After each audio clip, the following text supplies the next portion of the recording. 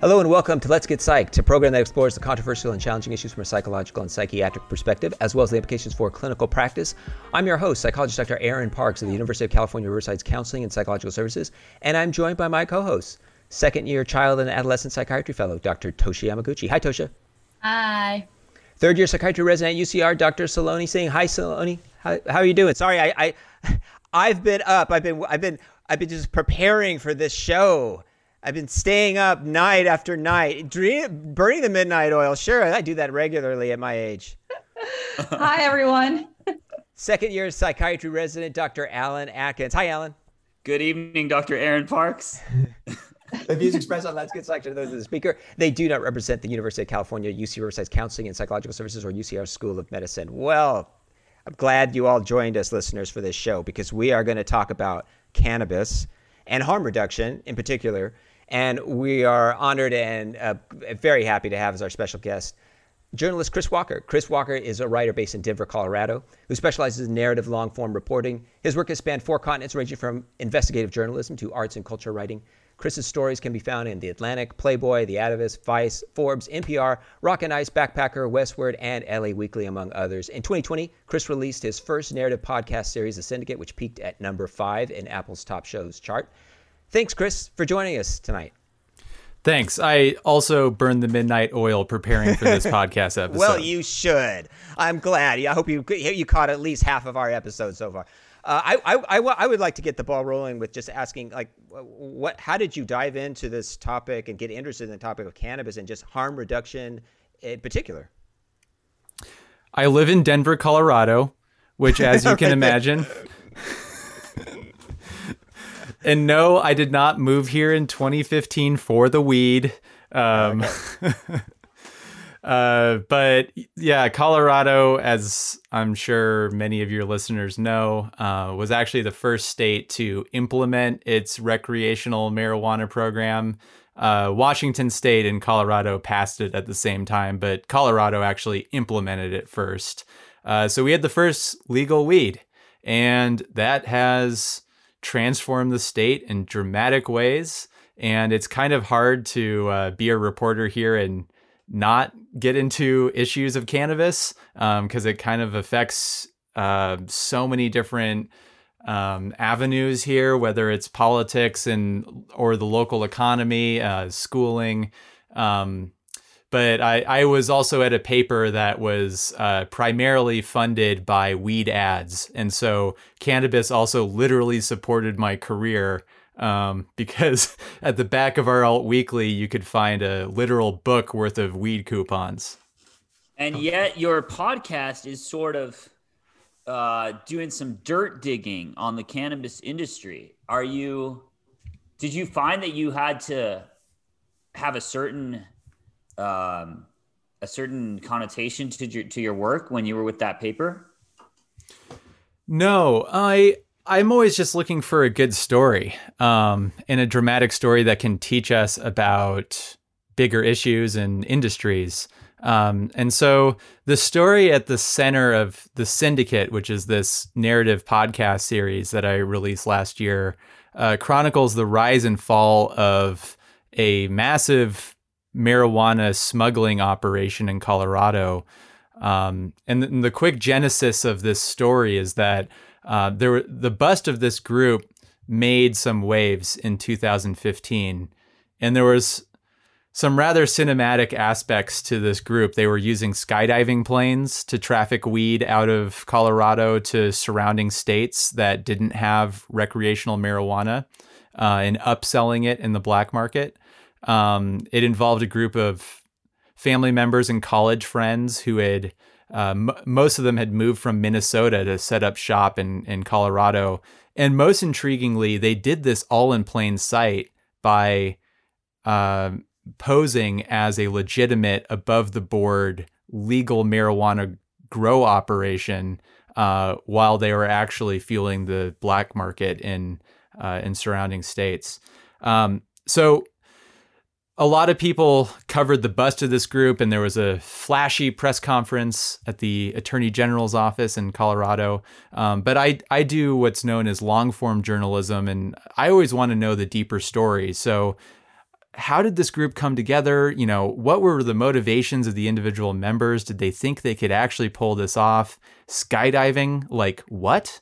And so it took me a few years to start getting members of this group on the record.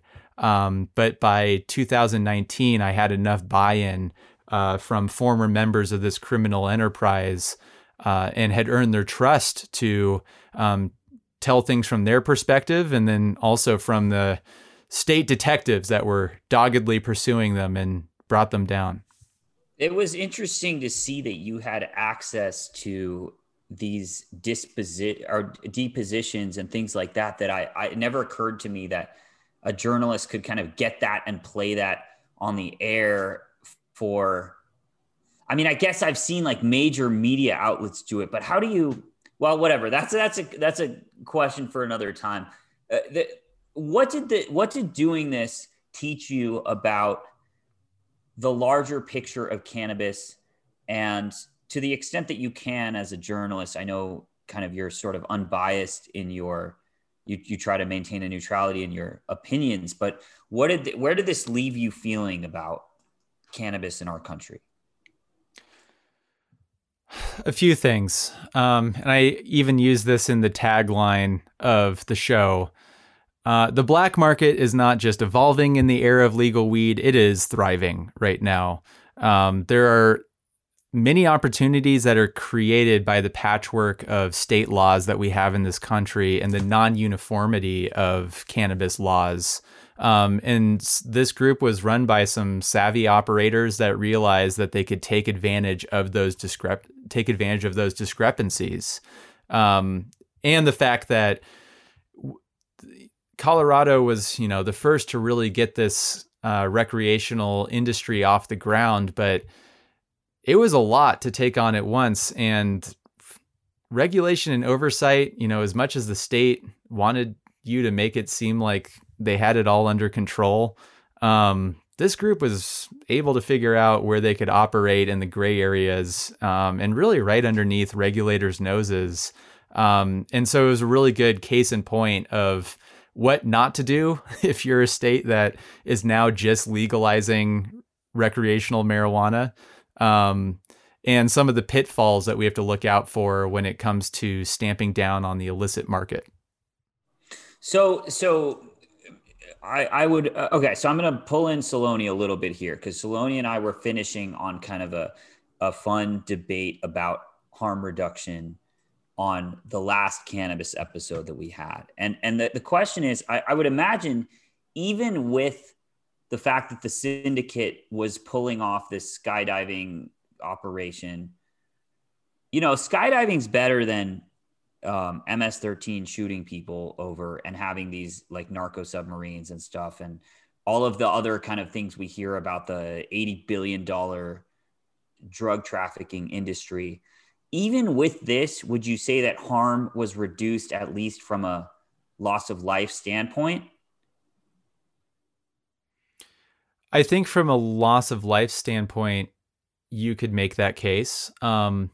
Also, this organization, because they were posing as legitimate growers, were being inspected by both the city and the state. And so unlike some of the illegal grows that you would see, for instance, up in the Emerald Triangle in California, in Humboldt and Mendocino counties, for instance, where growers are using tons of pesticides and growing deep in the forests on public lands or in state forests. This group had to do things by the book in Colorado, which included not using pesticides that had been banned by the state. So I guess you could see it as harm reduction from that standpoint.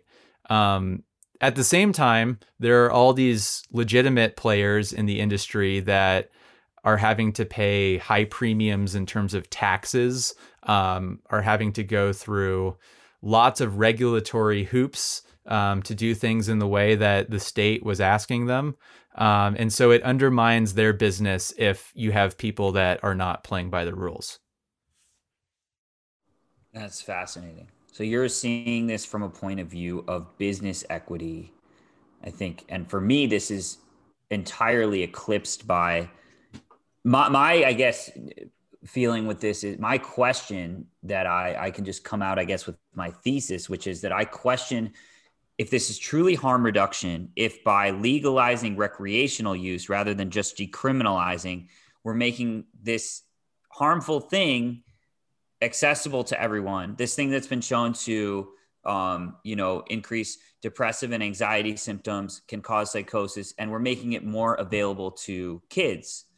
Has that been seen in Colorado, where this greater access has led to younger folks getting involved and suffering the effects of use? I don't have those statistics in front of me. I mean, I have heard that there are not like not like the sky is falling down rates of rising use among adolescents, but that there is some marked rise in use among adolescents. But something you brought up, Alan, business equity. I mean, that's actually one of the reasons why I don't think there's actually not business equity. One of the reasons why this group started as an illicit operation is because they couldn't easily become a licensed above the board operation. And part of the reason for that, and we're seeing this play out around the country, is that there are limited numbers of licenses. There are increasing numbers of big corporations that are throwing lots of money and weight behind getting these limited numbers of licenses. And so if you're just like a group of friends or a mom and pop operation, and you're trying to snatch one of those dozens of new licenses for either a grow or a dispensary that open up in a new market, and you're competing against a multinational or a nationwide corporation with hundreds of millions of dollars behind them, it's actually not that equitable. And some states that are now getting into the cannabis game are trying to specifically carve out in their new laws that, hey, we actually want to make sure that at least a portion of these licenses go to people of color who have been, for so long disproportionately targeted in the war on drugs. We want to make sure that these go to locals who have been in the community, not these outside corporations. But at the time that this group got started in Colorado in 2010, there were so few licenses available. Already you were having this big money issue, and they couldn't do it legitimately. So they decided that, hey, we're going to fake it till we make it. And if you listen to my show, they actually did try to go legitimate at one point. Yeah, I mean, the business equity is a huge unresolved problem right now in the cannabis industry writ large. One of the kind of aspects of harm reduction is that folks will switch from alcohol to cannabis. And I guess it's a little bit more interesting because Coors is such an influential player in politics there. What can you say about that? Does that happen? And what's the role that the alcohol industry has played? Well, the Coors family was very against legalization, so you're right about that. Yeah, in terms, I'm not so sure that there's been, Colorado is also known as being a boozy state. I mean, it's kind of just they kind of just feed into each other. I don't know that there's been really a supplanting of one for the other. Certainly cannabis revenues have been more profitable for the state than alcohol revenues. Taxes on cannabis are much higher than on alcohol. And so I think many communities have been bullish about, allowing lots of dispensaries. I know in Denver, there's, I think at last time I counted last statistic I saw, there's over 400 grow facilities and dispensaries combined in the city in the city of Denver alone. And I think money talks, and it's not always the case if you're talking about harm reduction for mental and physical health that politicians are thinking of that first. because the money speaks volumes. And speaking to that business equity and the usefulness of the regulations, I mean, this is something that we encounter a lot with our patients in California since it's legalized. The cost of weed has gone, way up because of those taxes, the heavy taxes, et cetera. And a lot of my patients are still buying their weed on the street because of that reason, because they can't afford to buy it from the dispensary. It's so much, it's so marked up. And so again, that begs the question, what is the use of those regulations if they end up buying outside of the legal market anyway? That is such a great point, and one of the major findings of my series as to why the illicit market is still thriving. Yes, even in legal markets, there's all these factors that come into play that you need to entice consumers to actually go to legal dispensaries. And that involves not only price competitiveness, because if the price of weed from a shop is twice what it is on the street because of such high taxes, I mean, yeah, it's going to be a hard sell for someone who's been going to their corner dealer for years. But the other issue is access. And a great example is, I mean, California, we could talk about that, but Canada is a good, if we're talking about nationwide legalization, a year after they legalized cannabis in 2018, their legal market brought in roughly 1 billion as opposed to somewhere between 5 and 7 billion for the black market in Canada. And part of that was because some provinces in Canada were so reluctant, unlike a place like Denver, to really open up these licenses, that consumers didn't really have an outlet to buy weed legally. So they continued going to the black market. So yeah, there are many reasons why people would continue using illicit sources for this substance. And if you're just joining us, you're listening to Let's Get Psyched on KUCR, and we're talking with journalist Chris Walker about cannabis and in particular harm reduction. Chris, I was, every time you have a bunch of you're talking about a black market that really exceeds, it sounds like, just the legit market, and you have a lot of folks that are doing illegal activities. Has crime increased? Can that be seen as harm reduction, or not? Have there been greater crimes? Have there been more people put in jail? Have there been more cannabis-related offenses and that kind of thing? Yes, in some cases.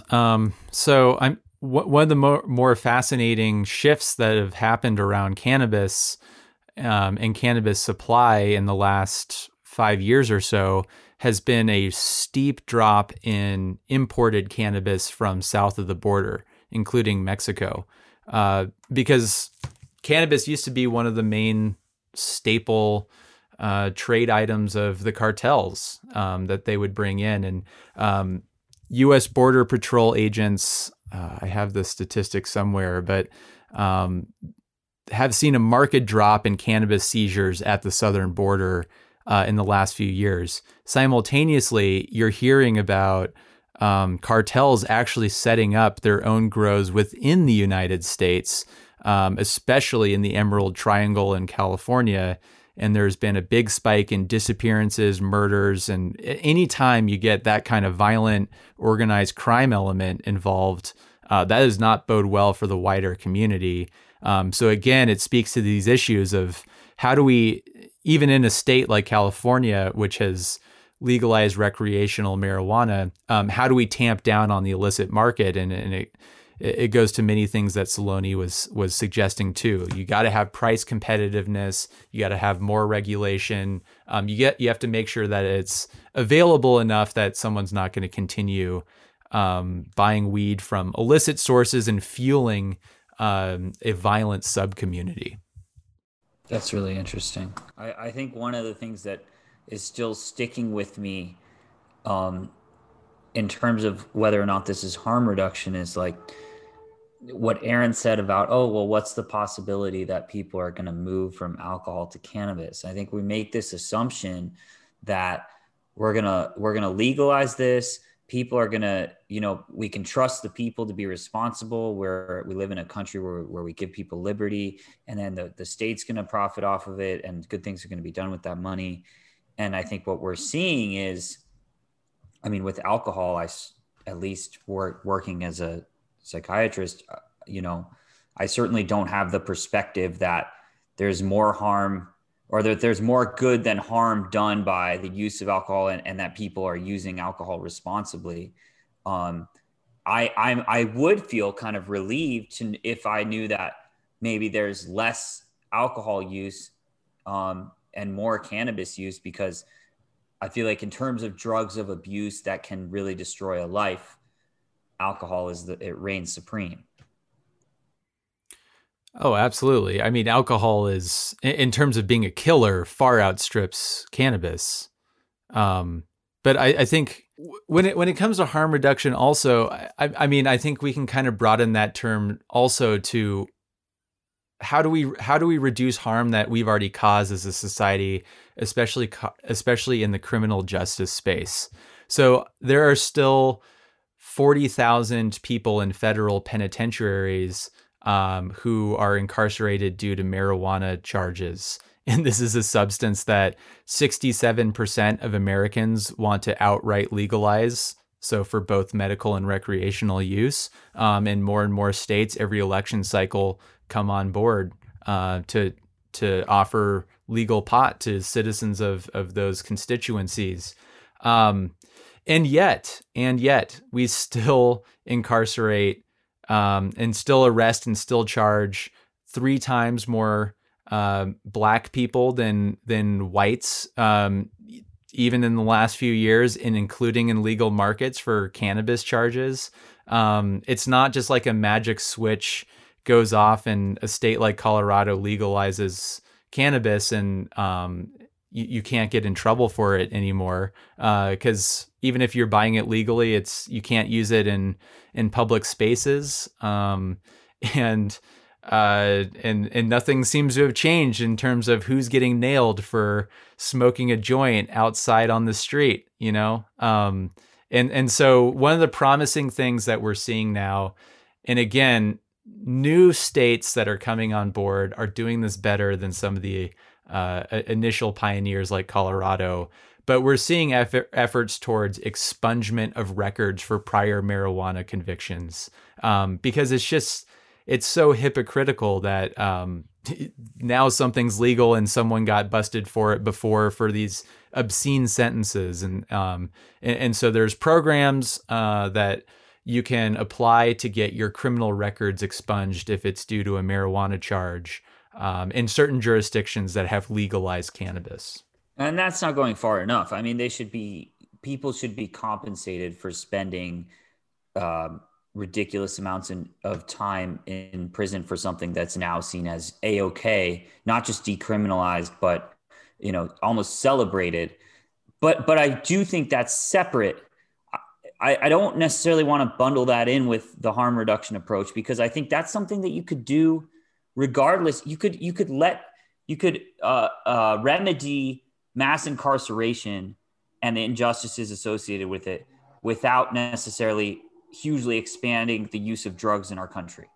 Mm-hmm.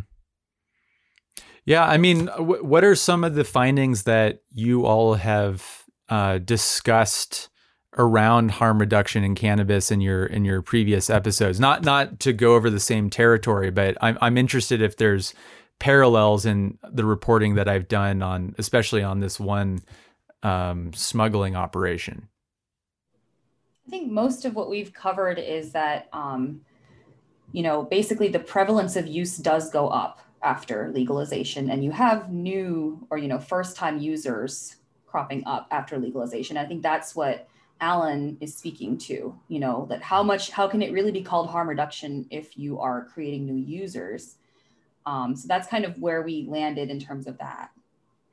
Yeah. When it goes back to the economics too, you are getting these really potent strains of cannabis, and then also these derivative products that are so strong, and are unlike anything that the flower generation dealt with in the 60s and 70s, and this isn't your parents' pot. And so even the enterprise at the center of the story I was looking into were developing derivative products like wax, shatter, and really just echoing what the market is doing. And that's a trend that I'm definitely concerned about. And I know there's actually some movement in Colorado because there's been no limits on potency of these strains. And they've actually, on average, gotten stronger and stronger. The products are mislabeled in terms of their THC and CBD content. And so like one thing we recommend for many of our patients is if they're going to get CBD products to try to get them from Europe, because in Europe, there's actually stricter regulations about how those are labeled.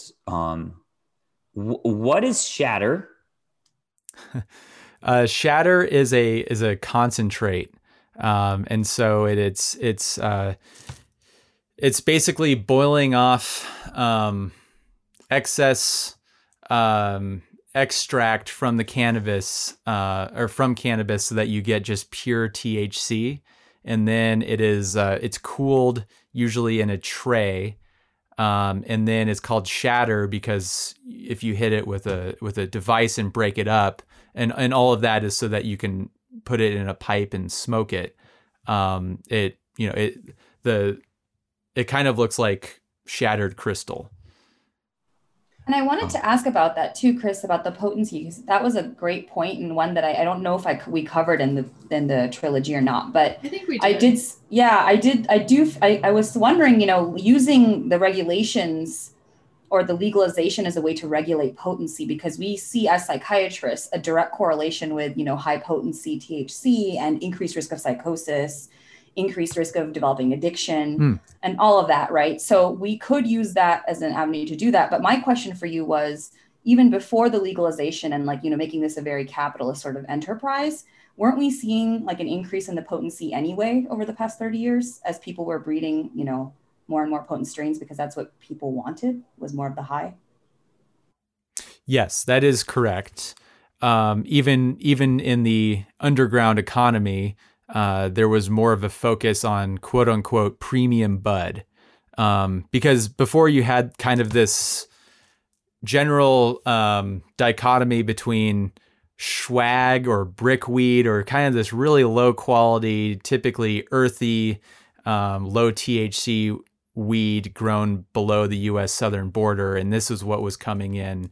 And that was kind of like the staple of what you would smoke in high school in the 90s. And,